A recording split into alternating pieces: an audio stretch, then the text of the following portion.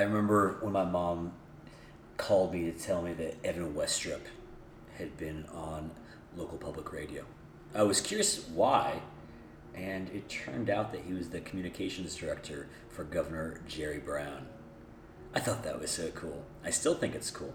And I decided earlier this week to reach out to Evan. We probably hadn't spoken in about a decade, but he returned my email almost immediately. And we set up a time to talk.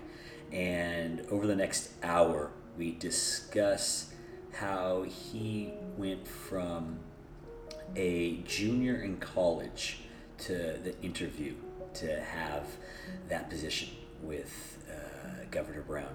And it's going to be a two-part series, but I just geeked out. And look, here's a guy who was the communications director for the leader of the fifth largest economy in the world. And it comes through loud and clear just how articulate he is, how eloquent he is, how thoughtful he is, how well spoken he is. It was such a pleasure to spend an hour with him. And when we hit the hour mark, I know how busy he is, and I said, look, let's pump the brakes and do a part two, because there is so much meat still on this bone. I really encourage anybody who's politics dork or any young people out there that are looking for advice about how to make your way in the world, put a little stamp on this podcast. It's going to be usable in a lot of different ways. But I hope that you enjoy it as much as I did recording it. So music, as always, by Matthias de Wild, and hopefully part two to come tomorrow night. So until then, be well.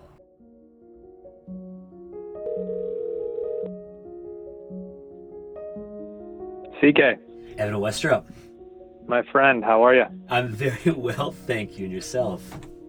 Good, man. You're prompt. I appreciate that. Yeah, look, even in times of quarantine, it's good to be punctual. Indeed. Well, I appreciate the flexibility as well. I know we're creeping into later hours, though it sort of has a Las Vegas feeling these days, where the hours don't seem to matter much. Nor do they seem to correspond to any of the usual patterns of daily life pre or hopefully post-COVID. Exactly. Yeah, my partner and I have been doing this dance where she's on a call, then I'm on a call, then she's on multiple calls, and then I sort of toward the end of the day end up on another call. So there's some choreography to it as well. And if you hear some thumping in the background, that's her on her walking desk, which has become the best purchase I think she's ever made. She's putting in like 20,000 steps a day. But anyway, Good you for can hear her. it. I know, right? I Cool. I can't even book time on it. She's so active on this treadmill desk. But anyway, 20,000 steps. How many miles is that? Oh, dude, I don't even know. I don't want to know. It'll just make me feel worse about the lack of steps. So I'll do some pacing back and forth while I talk to you to try and make up for it. But being in confined space, as I know you're familiar with, you can hear each other most hours of the day. So definitely some adjustment. I haven't cleared out a closet like you have. I've got to follow your lead. It's working so well. I am in a closet right now. Amanda is on a Zoom call. Probably about 9 yards away, as Wow. a crow would fly through a 555 square foot studio apartment. And it totally works. Like That's some solid wood.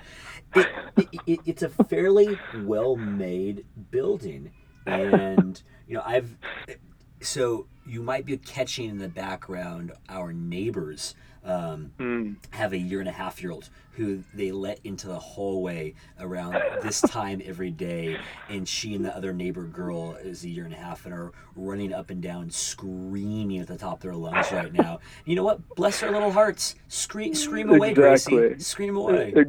Exactly. Yeah. This is a reminder, and unless something's changed since we've last connected, but this is a reminder to those of us without children, how different life could be.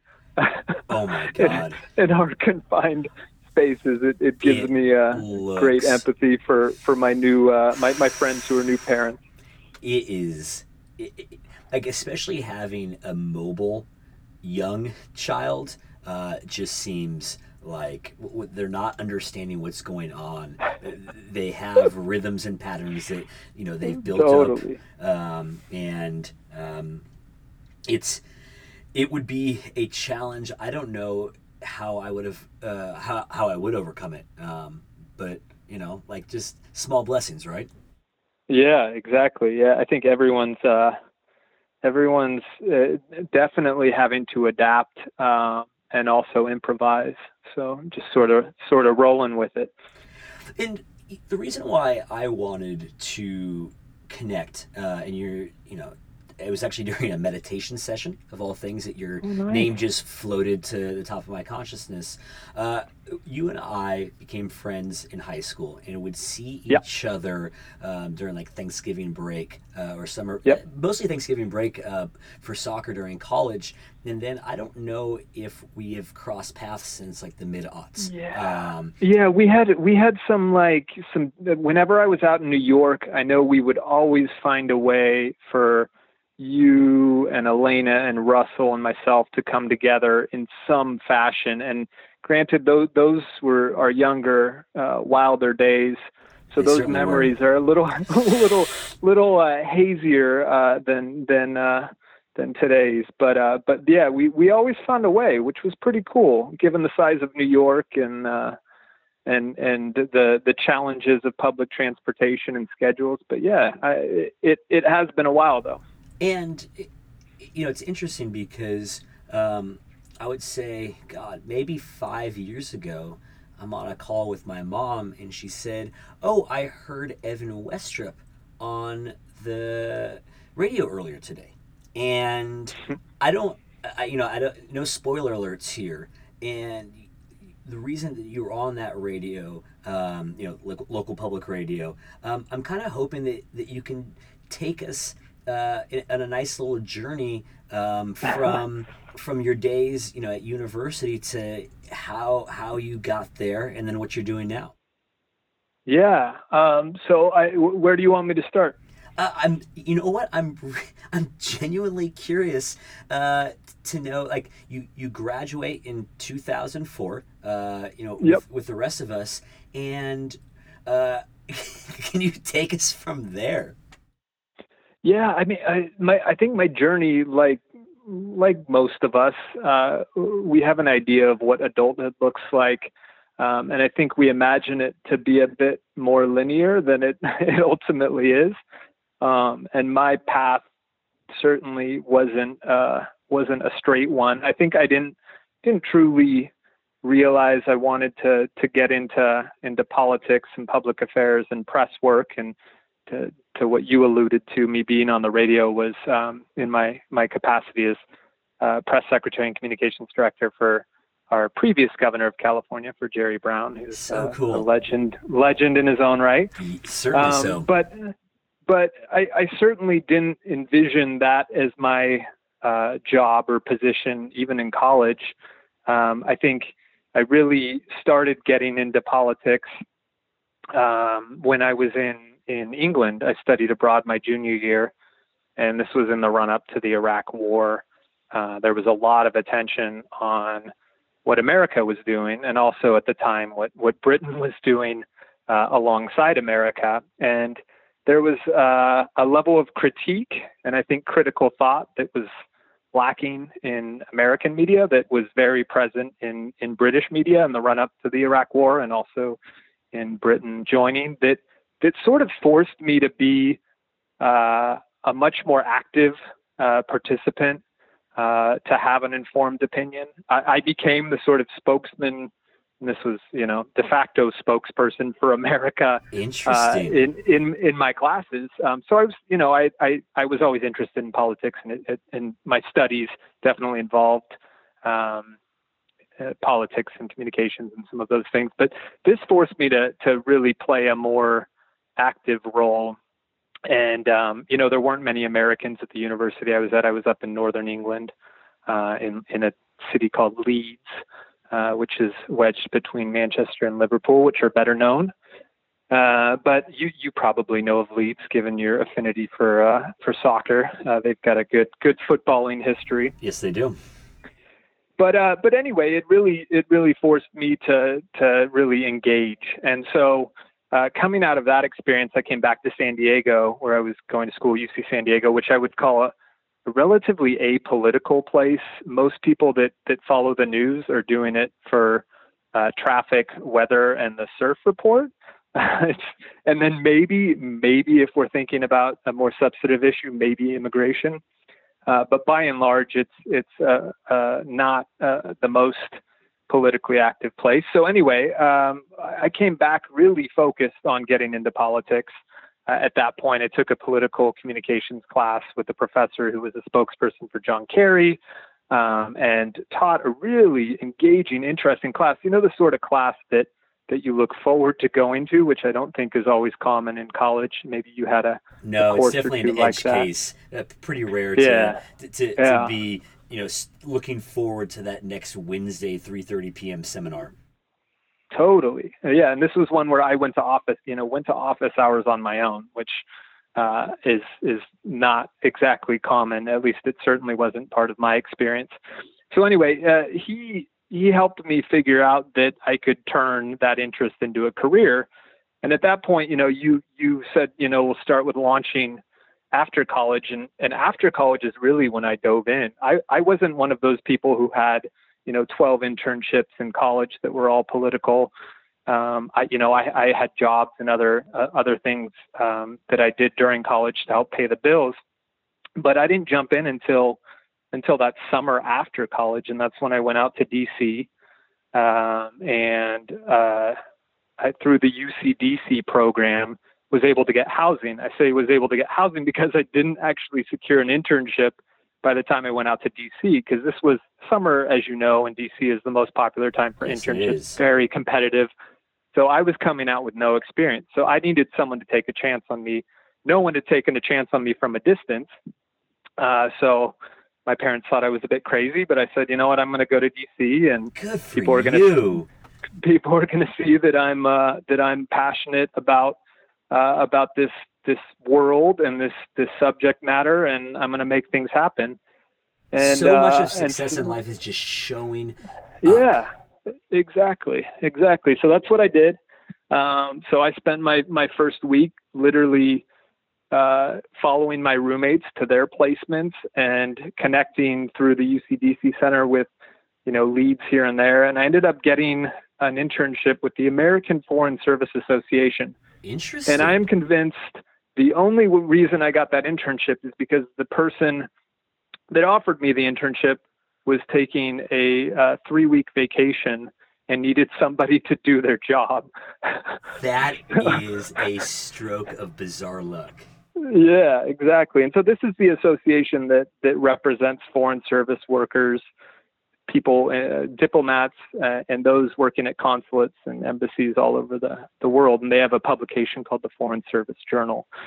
So anyway, I was lucky enough to land in their advertising section, which again was not my dream internship, but it was a start. It's a foot in the door, which is so key.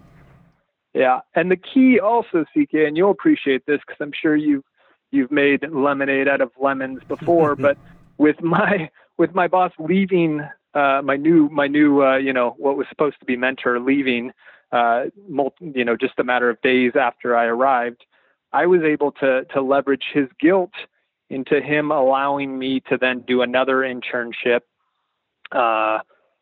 At the same time I was interning for the American Foreign Service Association, I got the lead on another office. So I doubled down. So I worked which longer is hours. which is rare. I mean, you don't often hear about people holding two internships simultaneously. Yeah, generally not. But I figured, when else am I going to be back in DC? And again, when you find your passion, or what you think is your passion, you are willing to double down and pursue it. So anyway, I leveraged that into an internship at the Department of Interior at their Office of Policy Analysis, which again is not the most glamorous of places, but learned a lot there and actually made some connections that I kept right on through to today. So that was really the start of a Good for journey. you. And I'll pause there. I mean, no pause necessary.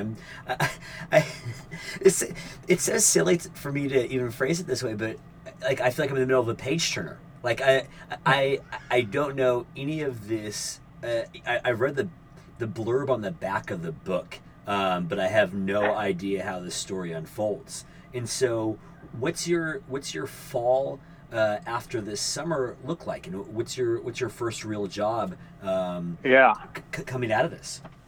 Yeah, it's a good question. So I had about a month in between when I got back from DC and when I started graduate school. So I had also decided that to bolster my resume, to gain new experience, to learn more, I was going to do graduate studies in politics. And looking out at what was out there, I didn't want to take the GRE. I wanted to get my degree in a year, and I wanted to be in a political capital. And so I chose, and well, I didn't choose, I applied and was selected to go study at the University of Edinburgh in Scotland. So, and I did a Interesting. master's in international and European politics, and was able to get that done in a year. But in that month between going off to grad school, I had a bunch of good friends from England, some of the best friendships I'd made in life, really. But this was from the year prior. That all came out that summer, and I gave them a tour of California, and we literally crashed on couches across California, How fun. and had a really good time. A lot of our mutual friends saw a lot of our mutual friends, and anyway, had a great time, and then hopped on a plane and went to Scotland for a year.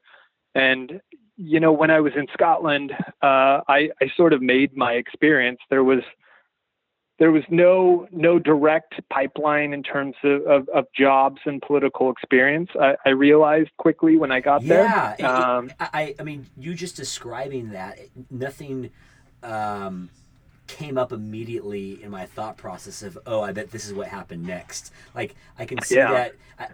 I was very curious to know,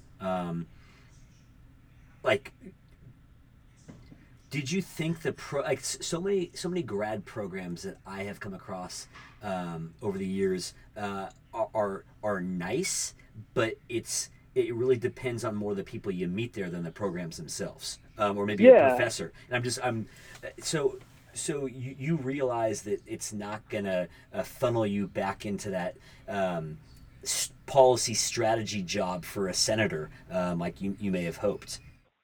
Yeah, I think I realized that quickly, or at least it wasn't going to be handed to me. What was fascinating is that the year prior, the new Scottish Parliament building had just opened in Edinburgh, and this was, I mean, we could talk architecture. I'll spare you that, but really interesting building that blends sort of old and new. It had a Catalan architect that died midway through the project. His wife had completed it, but it was way over budget, very controversial. Scotland, of course, is a devolved government, so it controls, similar to our sort of state federal system, it controls certain matters. But the Parliament in London, for Britain, controls many others, including defense and foreign policy, et cetera. So anyway, I decided that I was going to get a job in the Scottish Parliament, and I was actually discouraged within my program from doing that, because they said we really want you to focus on your studies. And I said, well, What good are how is studies? this? Yeah. Yeah. So how would this be straying from my studies. In fact, it complements my studies and gives me some practical application. So I found a professor. I just looked up a professor. I wasn't someone who I had a class from, but I used him to get a contact in the Parliament. Imagine sort of the equivalent of contacting your city council member. You might actually hear back. So Yeah. I reached out to a member of Scottish Parliament, heard back. They agreed to meet with me, and I begged them to let me work for them for free.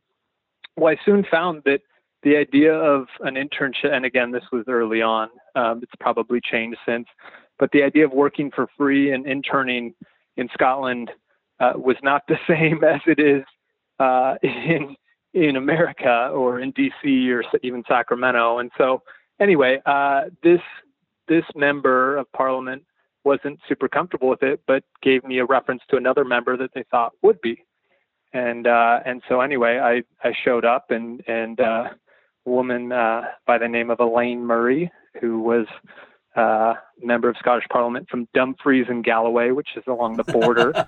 I love details. I think great stories are shaped or hung upon details, and you're just making me so happy right now with your storytelling.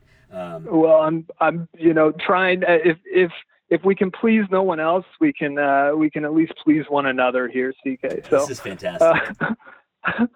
Anyway, so she offered me a job. She thought it would be kind of amusing to have the perception of her having an American political consultant, which I certainly was not. But anyway, she was on what was called the Equal Opportunities Commission, which had just been formed, and allowed me to sit in on committee meetings. And anyway, I made my experience and was actually able to write my dissertation based on my internship and work. You must have had a dissertation that so far outstripped the regurgitation of your classmates who are just in a library rewriting in different language the words of other people. Yeah, it was different. It was definitely different. I mean, but it's based on real world experience.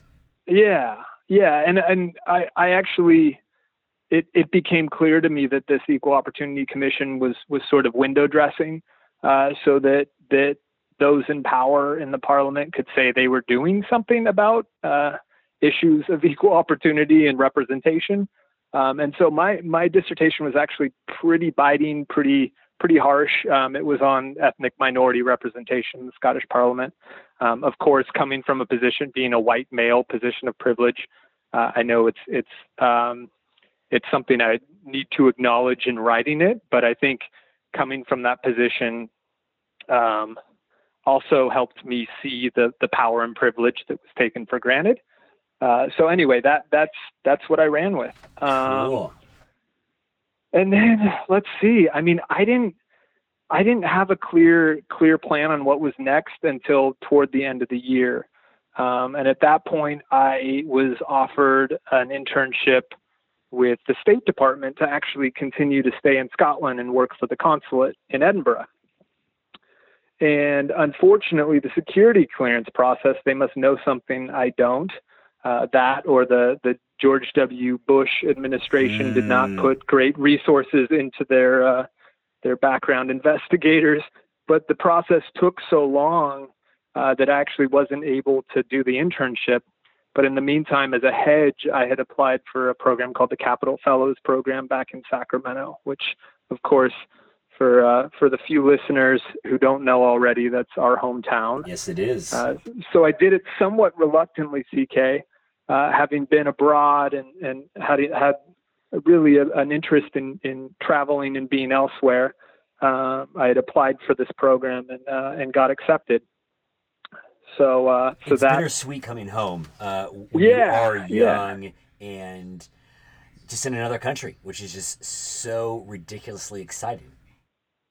Absolutely, yeah. It was definitely a change going from college and grad school to then moving back in at my parents' place at home with mom, asking to borrow mom's car because, of course, I didn't have a vehicle. Humbling. then having to be aware of when I was coming and going. And anyway, it was definitely a shift. But I started a placement. This was in the Schwarzenegger administration. The program is, and this is a shameless plug for anyone who's interested in jumpstarting a career in public affairs and politics.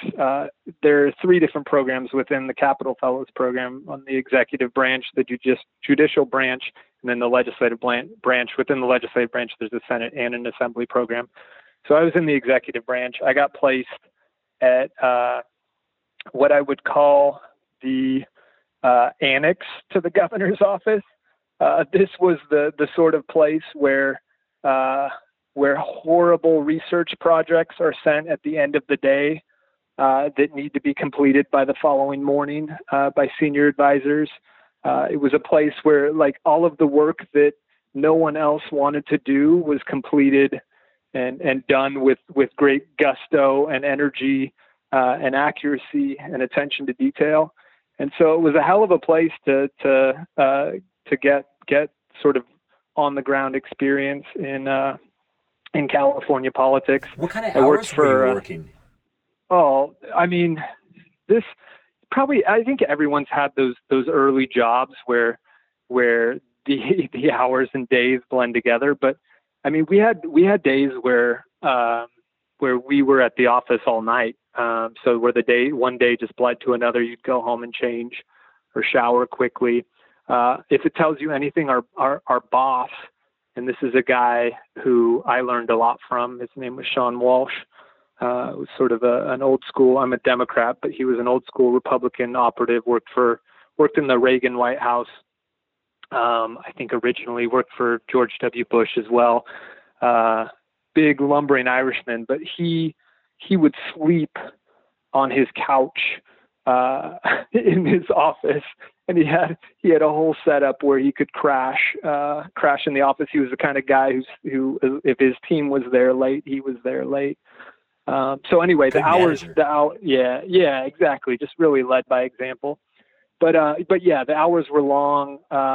But you get to know everyone you worked with.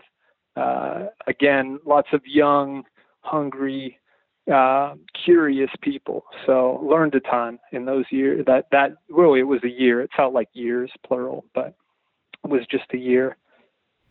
And what happens after that? I get Paige Turner. What's happening next? So at this point, I was not done being an overworked, underpaid fellow.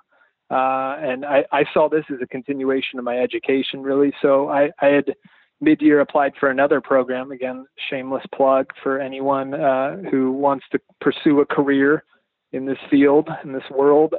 Applied for what's called the Coro Fellowship in Public Affairs. So this is a program, if it gives you any sense of how long it's been around, this was a program that Dianne Feinstein did when she was fresh out of college.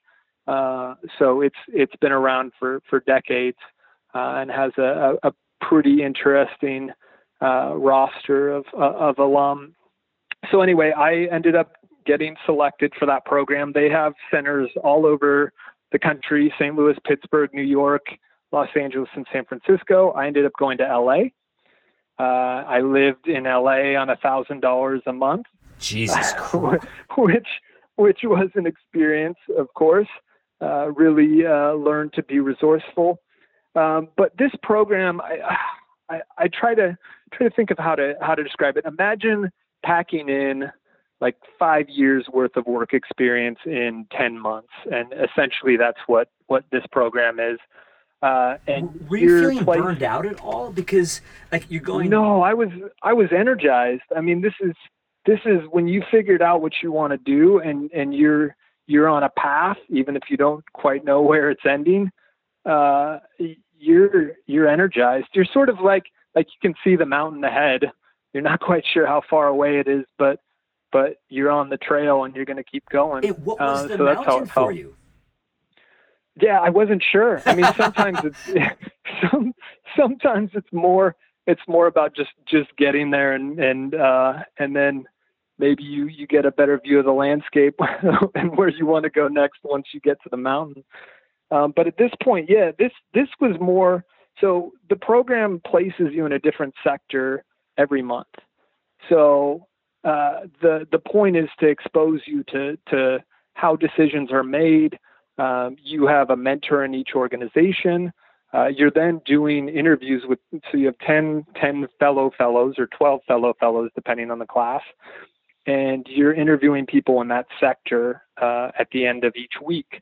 And so the idea is you're learning how these decisions are made. You're making connections between the sectors, and you don't get a lot of background or info on where you're working. You're actually told the day of your placement, you're told where to go, and you show up. And the idea is that you're going to learn a lot more, and you're going to ask more questions and more intelligent questions if you're forced to sort of set aside any preconceived notions or anything that you may have developed in trying to do research. It forces you to be present in a way that I think, yeah, exactly. Yeah. So public affairs boot camp, that's a great way to put it. You'd think as a communications professional, I could have come up with something succinct and snappy like that, CK. This is why you're good at your job. I have to admit, just the cadences of your voice and the way you're telling this story, I've been taking copious mental notes, and it's obvious that I am on a call with a professional. But I'll take one small victory for boot camp. Well, good. So the other piece of this program is that if you're a Democrat, so you're placed in, and again, just digressing here, you're placed in a business, community organization, a nonprofit, political campaign, government organization. But if you're a Democrat, they're going to place you with the most conservative Republican. If you've got experience, if all you've done is nonprofit work, they're going to give you the most buttoned down, strict, formal business placement. So the point is also to really push you beyond your comfort zone, to force you to get uncomfortable. And then, so it's a really well-run and thought-out program. It's not just, absolutely, hey, we have to keep these people busy and keep the trains running. I mean, they're really intent upon the people coming out of this being so well-suited to whatever is coming next. Yeah, absolutely. And at the same time, you're learning from the people around you. I mean, what my classmates have gone on to do some really incredible things in tech and in elected office, in community leadership, in foundation leadership. Anyway, it's been cool to see. But the program really does sort of mold you into somebody that's ready for anything, that isn't daunted by sort of the new and the unknown and the uncertain. And anyway, that's my infomercial for the Coro Fellowship. But what that did, CK, was as I'm on this trail going to the mountain, I suddenly realized that I don't have to take that trail, and that there are all these other little offshoots that have, unique, interesting journeys to take as well. So I'm suddenly realizing this whole world out there. And now I was on this political quest, and I'm suddenly thinking, maybe I should get more business experience, or maybe I should look into the philanthropic world. So at this point, I take a jump. I move from LA, and I move to San Francisco and decide that I'm going to become a management consultant, which no way. I can't tell you why that was at the top of my mind. I think I was attracted to the variety of the work. The paycheck couldn't have been too the paycheck, of course. Yeah, the intensity of the work, and sort of the opportunity to learn. But I quickly realized in doing the interviews and going through that process that wasn't necessarily where I was going to go, but it didn't come to me until I was offered a job back in Sacramento, which I said no to twice. and this was to go back into the Schwarzenegger administration. So one of the people who had sent me one of those horrible projects that I explained when I was doing this executive fellowship, apparently had noticed that I did a decent job at doing all the things she didn't want to do. Mm-hmm. And so she offered me an appointed position to work in the Schwarzenegger administration as one of my official title was associate communications director, but I was really a small cog in a massive machine. I think, at its peak, that office had 20 plus communications professionals working across it. And again, I was at the big shop. So sort of not quite White House size, but comparable in terms of the scope and breadth of the work. So, which makes sense because California is the fifth or sixth largest economy in the world by itself. Yeah. Yep. And so that turned out to be I learned a ton. Again, the hours, all I did really for that entire year was work. There was zero balance in my life. It was all you've been so doing bad. For the last 3 chapters of this story has been nonstop work. Right. Well, and this is how you get where you think you want to go.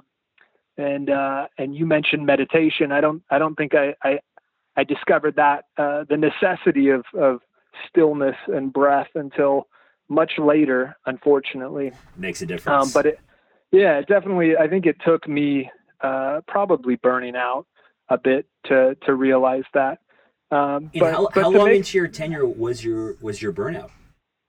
How long was my tenure within the Schwarzenegger administration? Well, I guess, or with Brown. I may have jumped too far ahead, but I had mentioned burning out earlier, and you laughed and said, "Hey, look, when you're passionate and when you're trudging toward that mountain, your steps are light, and so it doesn't feel like a long slog."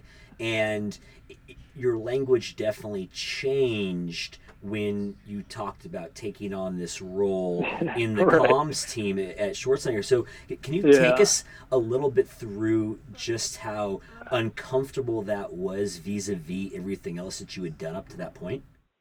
Yeah. I think for me, what the lesson I learned, and I'll get back to your initial question on my tenure for Brown, because it's something that I'm proud of. It's one of the few vanity projects I had was to look back at 10 years of press secretaries and communication directors. But under Schwarzenegger, I think I realized that hard work wasn't enough. Interesting. So I think we all have points in our career where we realize that there are internal politics and issues and personalities and fiefdoms that have to be navigated as well. And I think I had believed that my work would be enough. And so I learned a really valuable lesson. I lasted about a year, and I put everything into that job and realized when the person who had hired me had moved into another role, I wasn't protected, and quickly saw the writing on the wall and realized that it was time to move on.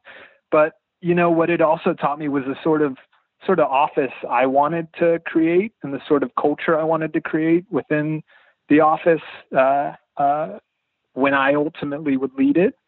And it wasn't like I saw at that point I was going to be back in the governor's office and leading it, but it does make you pause and think about the sort of people you want to surround yourself with and the environment you want to create and what's most conducive to the sort of creativity and vitality and intelligence that leads to really good work. So anyway, I think that the challenge of that experience was as valuable as any, even though it was a bit painful. And in terms, I'm guessing in basically the same building, or at least an adjacent building, you had now had the experience of having a manager an old Irishman who you don't see eye to eye with politically, Yeah. who is sleeping on the couch and has a whole setup in his office in order to provide leadership to the people working underneath him. And you're like, Right. I mean, Right. that's great leadership right there. And Right. I mean, very impressive and leaves an impression. But it sounds like, in your second tenure in that building, in that city, if I'm using building more metaphorically or figuratively than literally, Yeah. Yeah. then you got to see what happens when no matter how many all-nighters you pull, it doesn't matter, because from the top down there just are people that have different priorities, and their priorities might not about getting the work done, but protecting their turf, Yeah. or some Yeah. other agenda. And It, having those two side by side really gives you perspective when you are then in a managerial role just a few years later. exactly. Yeah. Exactly. I think you nailed it. What was difficult, that what compounded the difficulty of that experience was leaving, not knowing what I was doing next, for the first time in years, really, not having that next thing, or not feeling as fiery, and knowing what path I would choose. What was your And also departure to like? Like, was it acrimonious? Was it, did you just kind of no, fade not away? no. It was, they had brought in, someone else had been brought in, and there was a lot of redundancy. I didn't feel valued. Um, and then I was basically told that I didn't have a position anymore. Oof. So yeah, so it was tough. And the person who was brought in, I didn't see eye to eye with. It became a much more partisan operation. Whereas we had a good mix of Democrats and Republicans, which is rare in a governor's office. But It, Schwarzenegger it gave off the vibe as somebody that had sort of a centrist mixed view. I mean, that was at least from the yeah, outside perspective. yeah, He and didn't this seem like a this partisan hack to changed. me. Yeah, and this changed. I mean, it didn't necessarily change for him, but it changed within our unit, I think, at that point. And what made matters worse is I left, right when the bottom fell out of the economy. Oh So this was God. the this this hadn't become totally clear, but within a month or two, it became clear. Uh, and uh, So this is and I'll like tell you, fall 2008. this was so summer of '08. Yikes. Um, yeah, when I left, and then by by September 15th. yeah, by that, so within a month, the bottom had fallen out. But it gave me some clarity at that point, and again helped with my career in that I then connected with a friend who was running the youth vote operation for Obama out in New Mexico, and I said, "Hey, I recently quit my job. Can I come out and work with you?" And to Interesting. to my surprise, he immediately responded, "Yeah, let's do it. Can you be here in 2 days? By Saturday." And so I packed my car up and drove straight from Sacramento to Albuquerque. And was Bill Richardson the governor at that time? I believe so. But I Believe guess you so. probably weren't dealing with the state capitol though. You just were No, doing GOTV stuff. exactly. So I then became responsible for, and this was a very different skill set, but became responsible for all of the student organizing on the biggest campus, UNM, in Albuquerque. And so we went from 5 volunteers to 500 within a few weeks. And this just came from me setting up a card table, old school, and just talking to people and starting conversations, and then that leading to very clear asks. And we ran a youth vote operation, or we ran a youth vote operation across the state, really focused on Albuquerque given the population center, but we also had an early vote site on campus. So anyway, hell of an experience. And then, first week November, you guys win, Yeah, yeah. which had to feel So amazing. yeah, so again, you go from a low to a high the low of leaving my previous job to the high of being on a winning presidential campaign in a state that mattered. Yeah. Not that California doesn't matter. Of course it matters, but it's competitive. It matters in that it's competitive. And then I came back and moved in with my buddy in San Francisco and didn't quite know what was next. So why didn't you go to D.C. after that and try to get in the Obama administration? I felt like I had come in a little later than some of the folks who were on the campaign. I spent most of my time doing my job, not not making the connections I'd need to probably to vault myself into one of those roles. You were running politics, not playing politics. Exactly. But it was serendipitous in that I came back to California. I did some PR consulting just to help pay the bills through a friend, former Coro fellow who connected me with the opportunity to help me pay the bills. I taught at this amazing summer school that Northwestern runs. It's through this what's called the Civic Education Project, which takes high schoolers and gives them sort of it's pretty advanced curriculum on sort of civics, but then also connects it with real world experience. So if you're learning about voting, we went to the Tenderloin and then had them register voters in single occupancy hotel rooms in the Tenderloin. How the heck? So I mean, these are pretty cool experiences. Yeah, I mean that is for high schoolers. Getting your hands dirty if you're haunting SRO hallways. Yeah. Wow.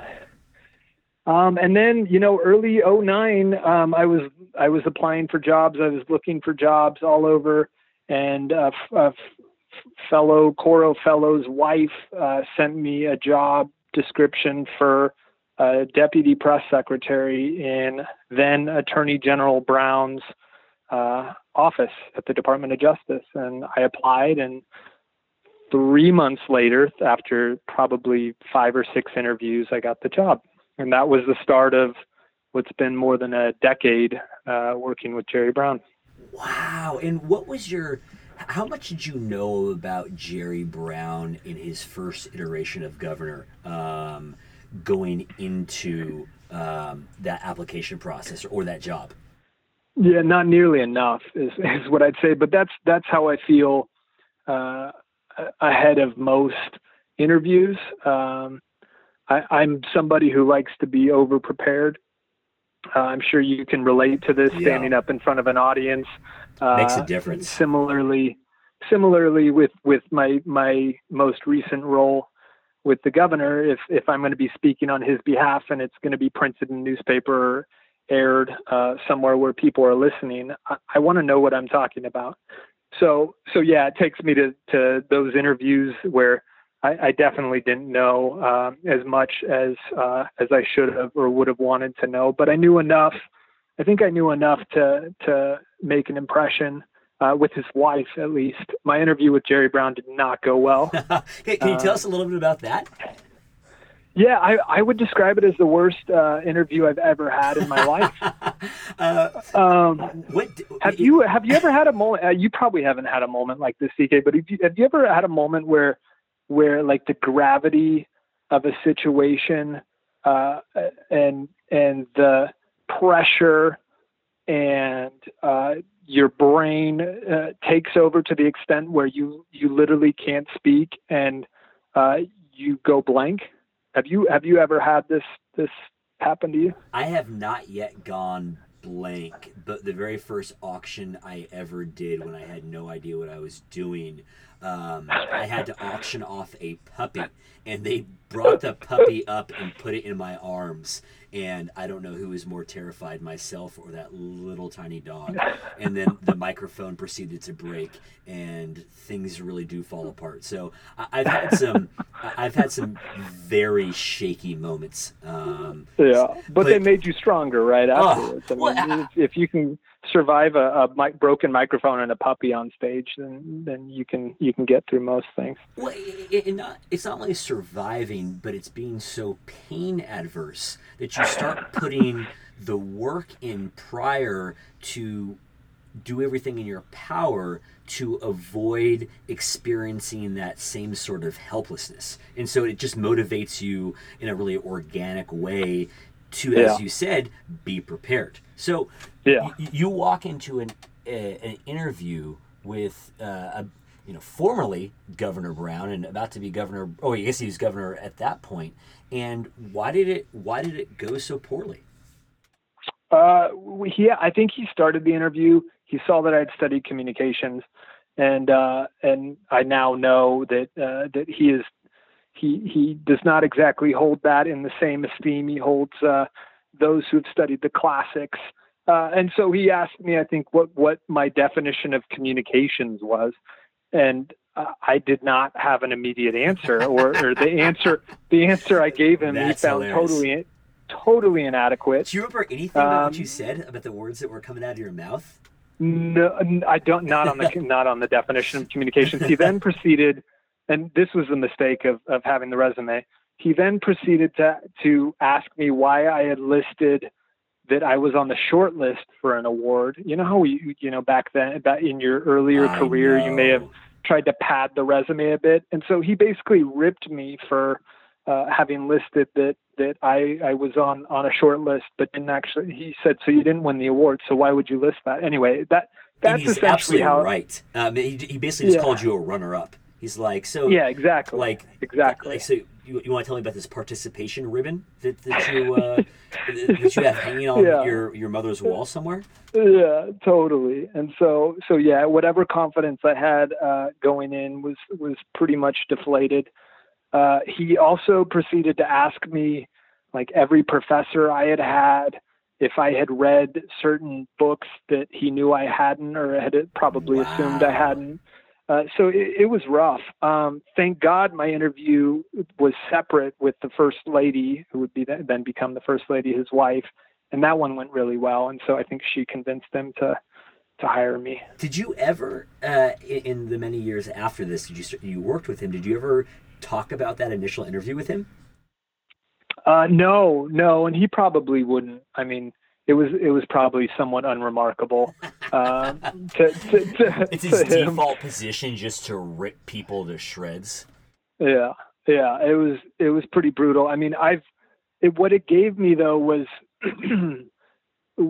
some recognition of seeing other people struggle to have conversations with him, being able to say to him, "Hey, you're forgetting, you're the governor. Like, you're a pretty intimidating guy, and people don't always have all the answers." And I don't think he was used to hearing that, because I don't think when you have these interactions, you're always aware of, if you're speaking to CK, you're speaking to a novice and that wants to get into your industry, they're going to be intimidated by what you've done and you've built, but that doesn't mean that you're necessarily aware of, in every interaction, the intimidation they're feeling, or how your accomplishments can intimidate them or affect the tone and tenor of a conversation. So anyway, I think there are definitely good things that come out of these somewhat traumatic experiences. Well, I'm sure.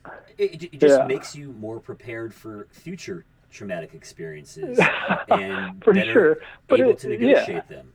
Yeah, exactly. And also to not be, I think for me, what I vividly remember was going outside after this interview and writing furious notes about all of the things I had just learned and experienced. And so I was able to write that down and at least have some reflection. I figured, if anything is going to come out of this, I want to be able to look back at that.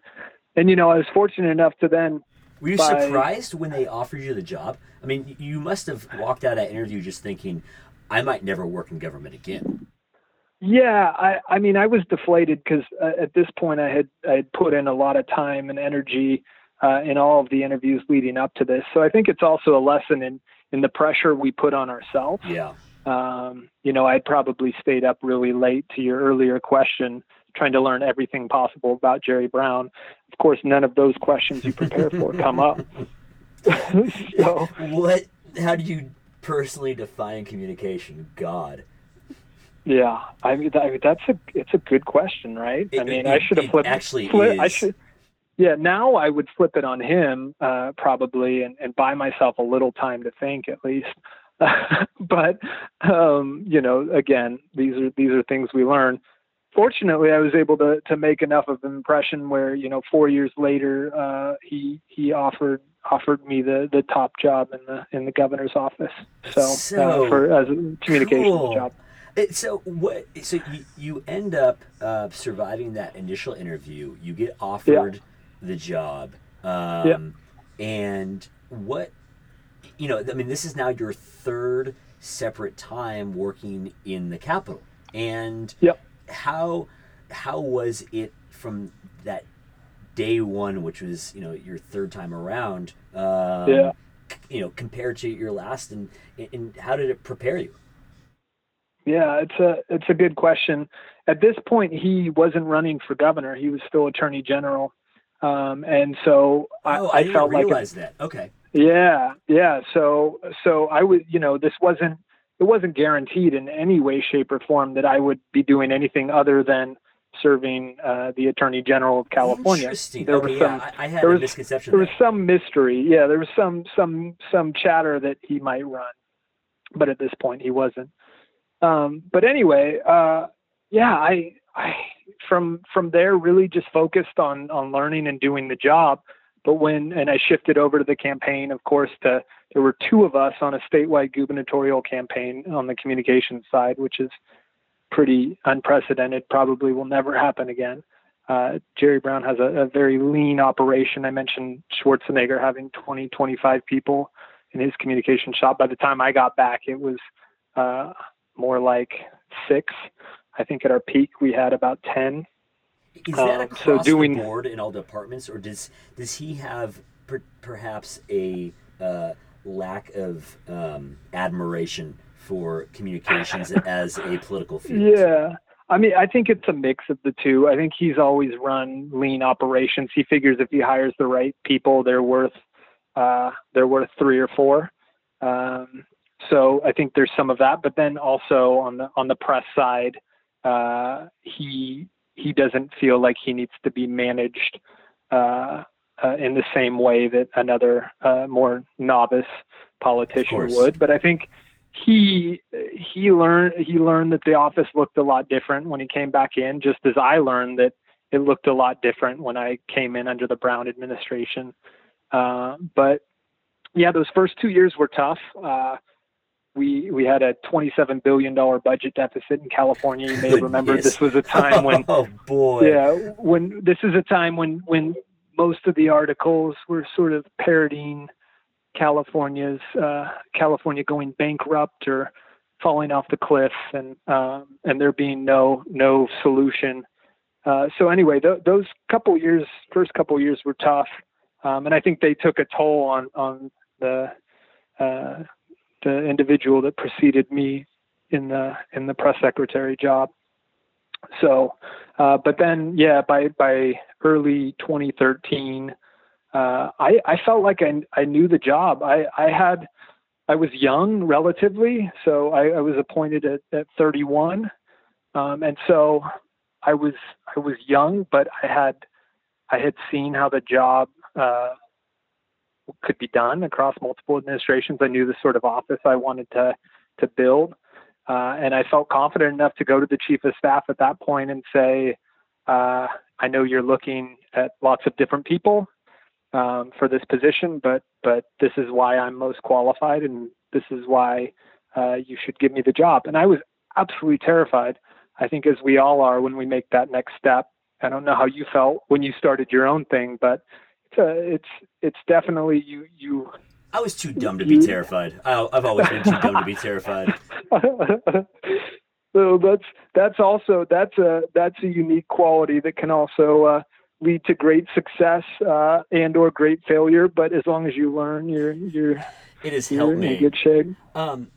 And when I first reached out to you, I asked for an hour of your time, and I'm enjoying this conversation so very much. And if possible, I'd like to make this part one and basically start part two when you have some time, either later this week or next. For sure. The night that you're running the comms team for the gubernatorial campaign.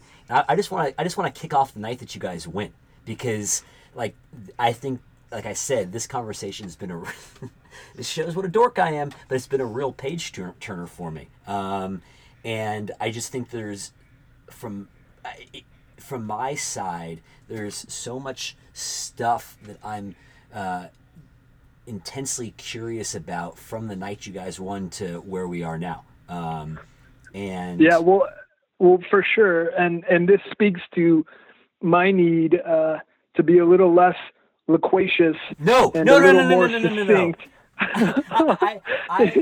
in getting to covering the ground. No, please, Evan, the one thing I have to emphasize, and I say this on a daily basis, I consume information in New Yorker length chunks.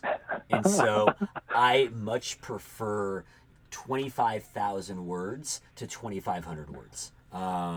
And so, we're going back to like mid-90s New Yorker with those multi-part stories.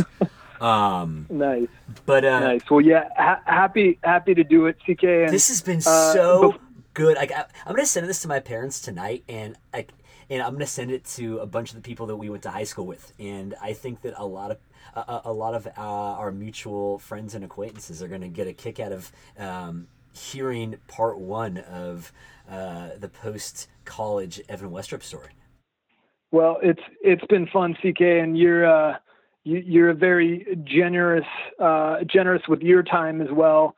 And I want to acknowledge that how prolific you've been in podcasting, and I think it's pretty incredible. It speaks to your adaptability and also your energy to do what are we, like almost to 70 interviews? This is number 69. So I had two. That's incredible. I started today with 66. And no, I'm so sorry. This is number 70. Yeah, you're absolutely right, because I did 68 and 69 today. So, but pretty phenomenal. It's like candy for me. Like, this entire conversation is just like, I'm going to walk out of the closet and Amanda's going to look at me and she's like, why are you in such a good mood? You've just been in a closet for the last hour. I'm like, you have no idea the gold that an old friend of mine was pooling into my ear. Well, I think you've figured something out. I mean, you're building your skill set. You're getting to reconnect with friends and family, and then also build a network and talk to people that you otherwise wouldn't amazing. Talk to. It's so true. And that the knowledge to what you've just said, the knowledge, the curiosity, the impact that has is pretty cool, and it energizes. So. Anyway, you've hat off to you, CK. Thanks, buddy. And it's good to reconnect. I hope I get a chance, even if it's not recorded, to properly hear about your life, because that's also pretty damn interesting. Well, that will definitely come. We are going to have a future that is full of opportunities, whether remotely or hopefully back in person.